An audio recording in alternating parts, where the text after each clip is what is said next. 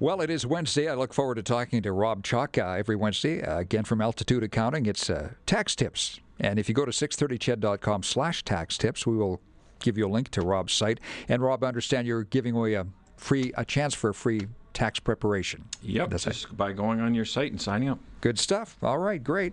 We were just talking off air, and we're into April already, well into it, and winding down here, and you're getting a lot of trends you're seeing in your office, or some questions coming up, Rob. Yeah, it's funny because I'll talk to all the girls that are doing the personal tax returns, and you see things happen by multiple people. And one of the things that happened in this last week was there's people that like to trade stocks, and they do it either as a hobby or some of them are doing a little bit more serious.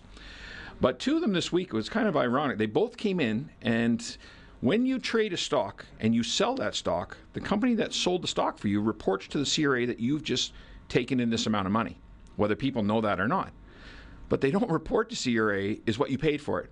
So all of a sudden, when we see what you've done on CRA's website, it shows that you had an income of, let's say, $100,000. Well, unless you can prove that here's what you had paid for those stocks originally and what was the cost of the trade, because you do pay a brokerage fee for the trade, which you can deduct, then all of a sudden you could pay tax on that $100,000. And both of them had no idea, so now they're scrambling to go and try and find all their receipts and any documentation they can to prove what they paid for this in order not to have to pay tax on it.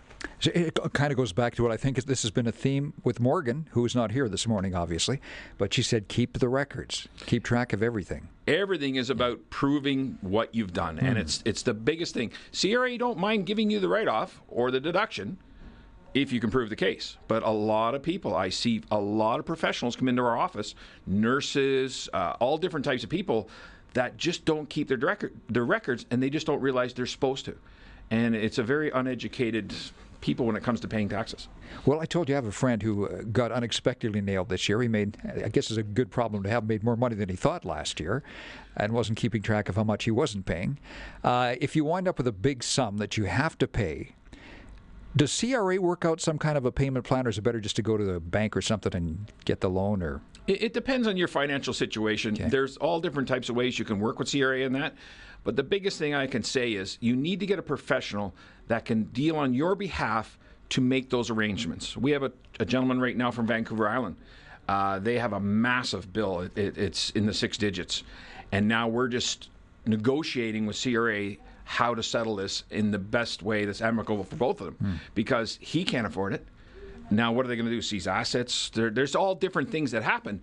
You really need a professional in your corner operating on your behalf or to deal with CRA, because they can be bullies and they can be great at the same time. You just need to know what to say and what to do with them. And you've dealt with them plenty. So we deal with them all the time. Yeah. Well, that's great. Any other trends, just before I get on to a question or two here? Again, what we keep seeing over and over again is mostly that people do not have the receipts, or they don't realize what they can deduct.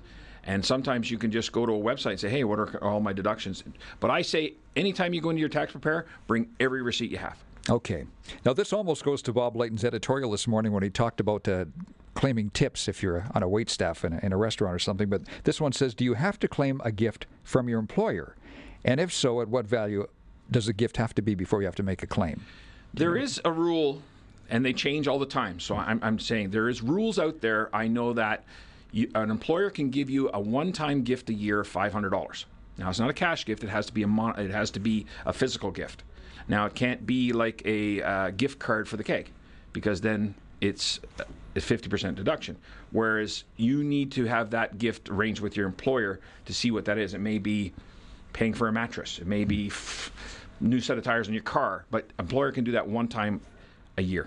Okay, and we're out of time, but Rob, you're an interesting guy. I mean, and you have a passion, obviously. So I just remind people, if you have a question you want to Rob or Morgan to answer, send it to us prior to Wednesdays. Bowie at 630ched.com, or text us 630-630.